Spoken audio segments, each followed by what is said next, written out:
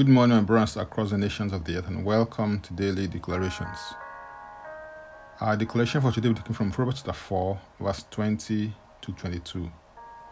And it reads, "My son, give attention to my words. Incline your ear to my sayings. Do not let them depart from your eyes.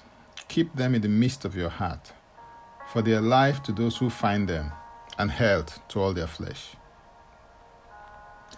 I believe that when it comes to human behavior, motive plays a critical role in the thoughts that they think, words that they speak, actions that they take, and in how they conduct their lives in general. Your motivation is your reason for acting or behaving in a particular way. It is also your desire or willingness to do something. Your motivation is the real reason why you do what you do. In this text of scripture, Solomon gave his son 4 instructions concerning his words. These instructions are: pay attention to them. In other words, attend to my words. The second is listen to them. He wanted him to incline his ear to his saying. The third instruction was focus on them. He was telling him, don't let them depart from your eyes.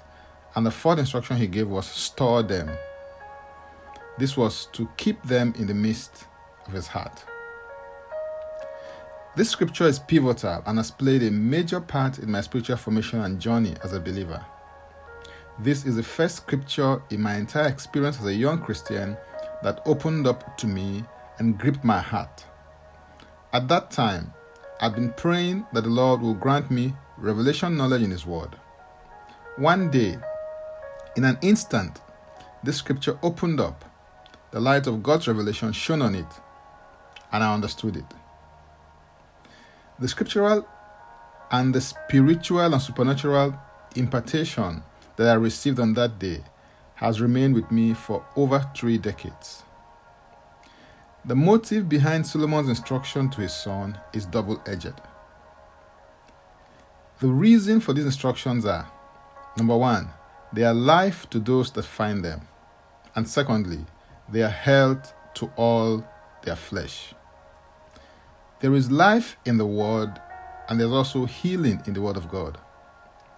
These were the 2 things that Solomon wanted his son to benefit from, which I also believe that God wants you to enjoy and benefit from as well. In John 6:63, Jesus said, "It is the Spirit who gives life. The flesh profits nothing. The words that I speak to you, they are spirit and they are life." The Word of God is life, and the Word of God gives life to anything or anyone that truly has an encounter with the Word. In order to encounter this life, though, you have to find the Word for your specific issue, situation, or circumstance and apply it to your life. The Word of God is also medicine and the vehicle for healing to happen. Psalm 107 verse 20 declares, "He sent His word and healed them and delivered them from their destructions." In order for you to maximize the full potential and efficacy of the word, you have to believe it in your heart and confess it with your mouth. Then you will have what you say. Hallelujah. If you'd like more or to engage with other ministry resources and request prayers, go to my Linktree account, Francis Ugbeku, and Francis Ugbeku is a single word. And to help you, to meet that need, you can also click the link and to take you there directly. Now let's take the declaration together, and I stand in agreement with you as we do that. Father, I thank you for the power of your word and the power in your word.